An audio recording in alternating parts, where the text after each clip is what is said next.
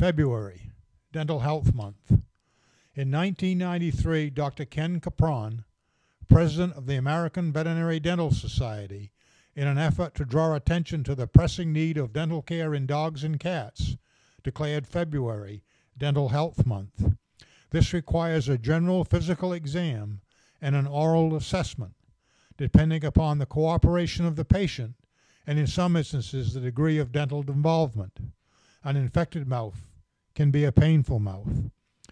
Pre-op blood work is generally recommended, and additional testing of heart, chest radiographs, and urine may be needed, depending upon the age and medical history of the patient.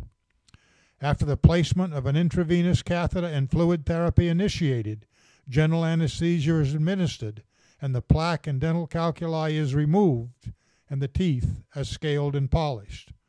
A tooth-by-tooth exam is then performed, noting missing teeth, fractures, loose teeth, and the degree of periodontal disease is evaluated via full-mouth radiographs.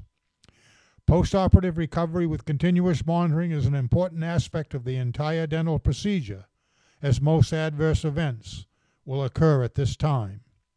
The dental cost was always minimized by that call from a thankful client 2 to 3 days later stating, "I can't believe it. My dog is acting like a puppy again."